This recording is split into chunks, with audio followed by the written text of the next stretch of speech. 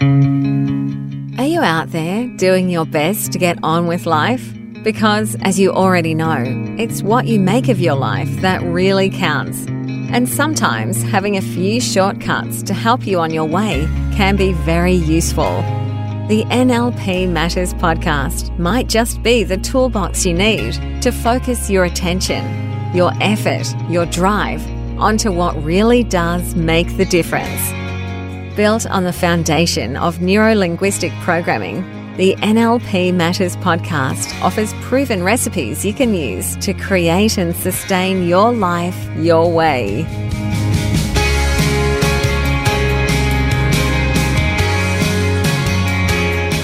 G'day and welcome to the NLP Matters Podcast. I'm your host Peter Drummond, filling in for Jo Clark as she emerges from her COVID bubble and into actually travelling to run NLP courses around the country. In the last episode, we wrapped up discussing the presuppositions of NLP, the code of conduct or set of beliefs for integrating NLP into our lives. In this week's episode, we begin Season 3 of our NLP Matters podcast, where we start to delve into the totally fascinating workings of the human mind from the perspective of NLP. And we'll be examining things like what NLP has to say about consciousness, the nature of reality, thinking and communication. And we'll start that conversation today by looking at the NLP Model of Communication and the role of the senses in perception. So the first thing I want us to focus on is how do we become aware of what is our reality? So here the most important thing that we need to realise is that we have 5 senses that play an important part. The senses of sight, hearing, touch, smell and taste. In NLP we give them their technical names: visual, auditory, kinesthetic, olfactory and gustatory. Now I'm aware that at the moment there's some debate around whether there's only 5 senses. For example, there are some that argue that we should include things like temperature, balance, pain and body awareness. However, for the purposes of NLP, I just want to focus on the traditional biological senses of sight, hearing, touch, taste and smell. So one of the ways we know that there's a reality out there is we sense things outside of ourselves. We see things and we also hear sounds from outside of ourselves, and we feel things outside of ourselves and taste things, like if you're having a drink or something to eat, and similarly we can smell things. So for example, if you're drinking coffee or you're having a nice glass of wine, you may be enjoying the sight of the crema of the coffee or the colour of the wine. You can hear the coffee machine extracting liquid from the coffee or the sound of the wine as it's poured into the glass. And you feel the touch of the cup of the glass as you grasp it. And finally, you get the aroma of that drink as you're about to sip it. So we know that there's things around us in our external world because our senses collect information from it. However, our senses on their own are really all that tell us about the object or the experience that is out there. Now, this is a really important point to emphasise. Our senses are the only way we can get access to information about the world that is external to us. Therefore, we cannot simply internalise this external reality. It's impossible. The internal version of the external event, mediated through our senses, is just that, a version or a representation of that external experience, not the experience itself. And the word representation is really interesting in this context. If we look at its structure, it tells us something important. It is a representation. We represent the external experience internally. All we can do is interpret the external event via the information that these 5 senses provide to us. Now, there's been a whole lot of work in a whole lot of ranges of academic disciplines like biology, psychology, linguistics, and semiotics that confirm how this works. So in general, how this process of perception works is generally agreed upon across these disciplines and more. One example of this work was the work of German biologist and expert in semiotics, Jakob von Yuxel, Now that's spelt Yuxskull. He coined the term umwelt, which he saw as where an individual turns physical stimuli through our senses into what he calls patterns of neurological excitation which constitute science, or in other words, meaning. So we make meaning from perception. He said two other important things here as well. Firstly, that the whole process is unconscious, and secondly, that the meaning we make from the process appears to us as an objective reality, even though it can't be. So we have no idea we're doing it moment to moment, and we act as if what we perceive is reality, and not just our perception and interpretation of it. So, our senses form the basis of our cognition, our knowing of the world. Our senses collect the information, and then that information is transmitted through our neurons in our brain. Then that's transmitted into our central nervous system, where the information is processed. So really, even though you smell coffee, what you're actually doing is you're translating the aroma of coffee into a set of electrical impulses that are transmitted to your central nervous system. This message, this electrical message, means coffee smell, which is kind of cool. It's an electrical impulse that is being realised in your central nervous system. And that is what tells you that you smell coffee. But our sensory experience of the coffee can never be the actual coffee itself. It's always a mediated experience. That is, it's filtered through something, in this case, our senses. So I have no objective way to know that what I experience as a smell of coffee is the same experience that you have of the coffee smell. In fact, when we look at it a bit closer, by definition, it can't be the same. Now let's have a look at the implications of this thinking for a minute. As humans, we tend to live with some clearly incorrect assumptions or presuppositions about the nature of reality and communication. Firstly, as I said, people live and act as if there is an external reality, a set of experience that happens, that we have total access to, and that what we perceive is an accurate snap of this external reality, the unwelt. But as I've already suggested, this is in fact impossible. We cannot directly access the external world. It can only be interpreted. That is, we internalise the information or the data from the external world, which then has to be transformed or interpreted into some form of meaning. And if this is the case, then it's logical that everyone will interpret this data in slightly different ways. And indeed, this is the case.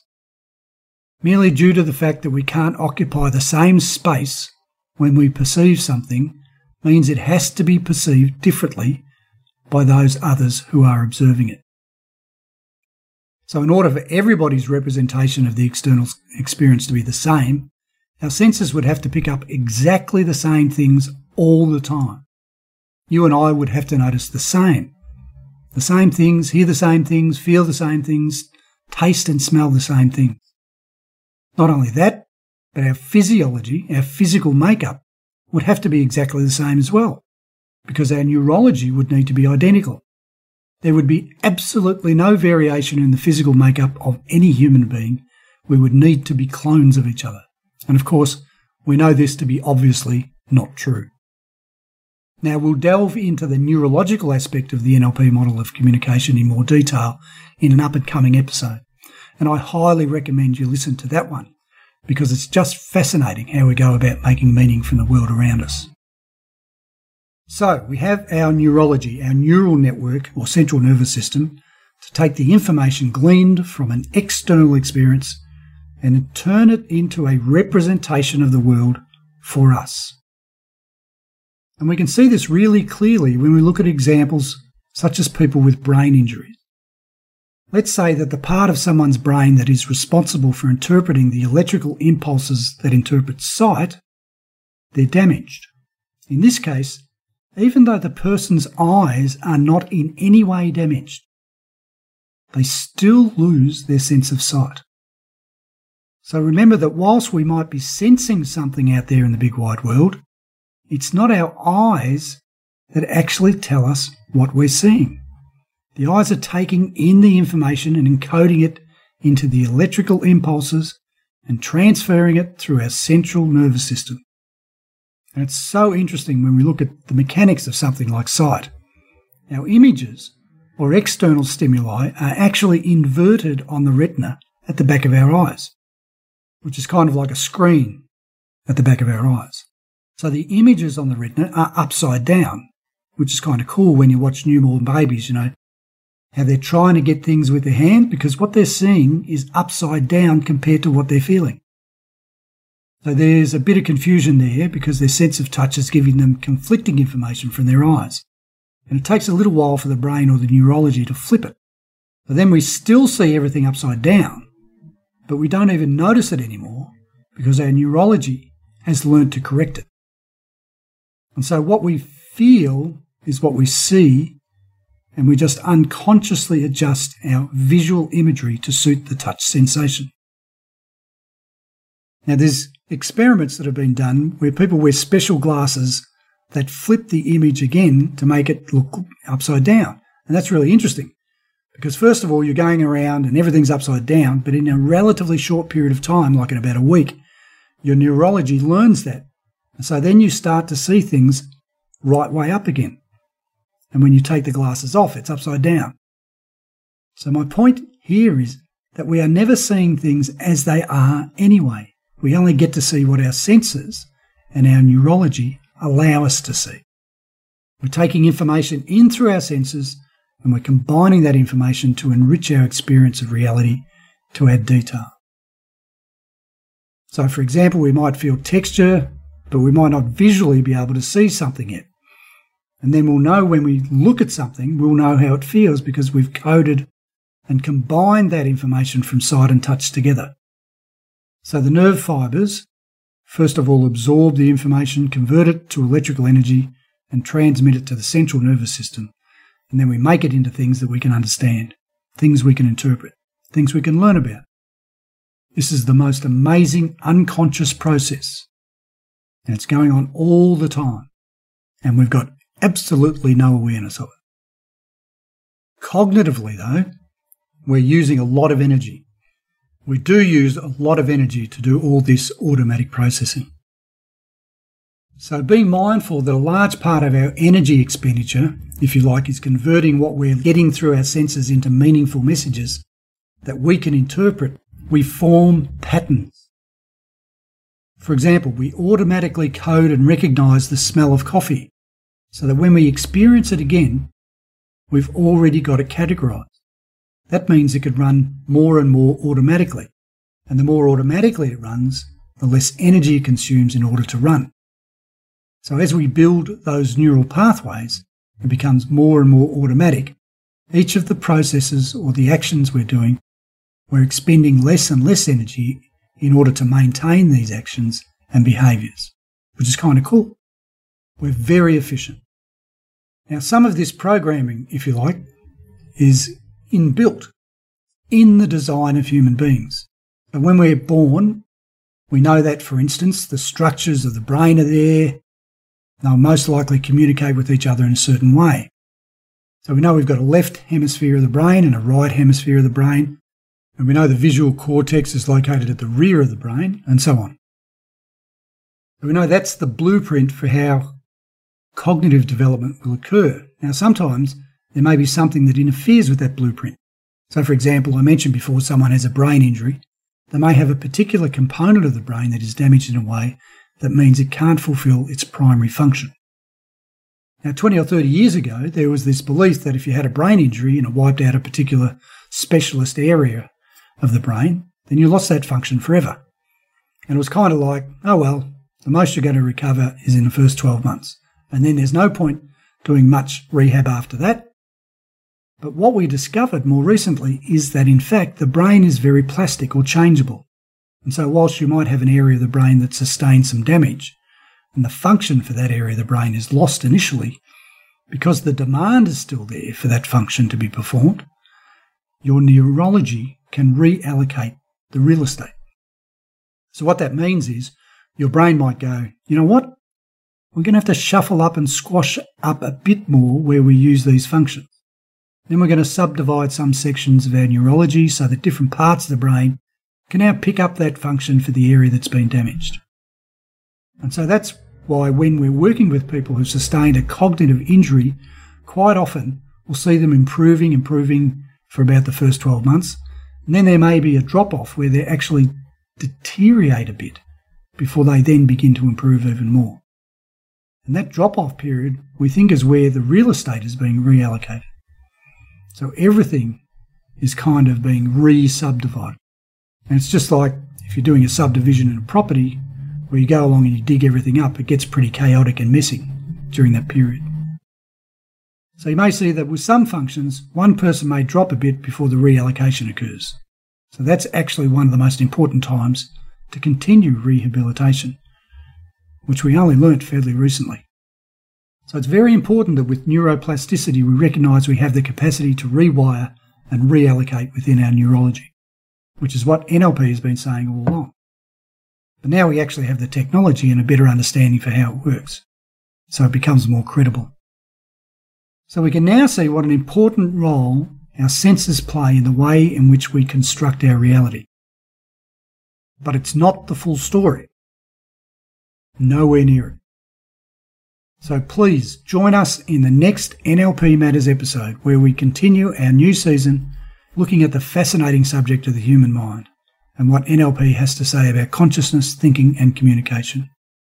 And in the next episode, we'll discuss in more detail just how we construct our internal representation of the world. So stay awesome, and we look forward to connecting with you in the next episode. Wow, thanks for showing up and listening in. We would love to hear from you. Send your thoughts, ideas or questions via email to joanne@destinypursuit.com.au. Now it's time to take today's recipe out into your own life. Notice the differences that show up as you apply it. We'd love to hear how you are progressing with your new approach.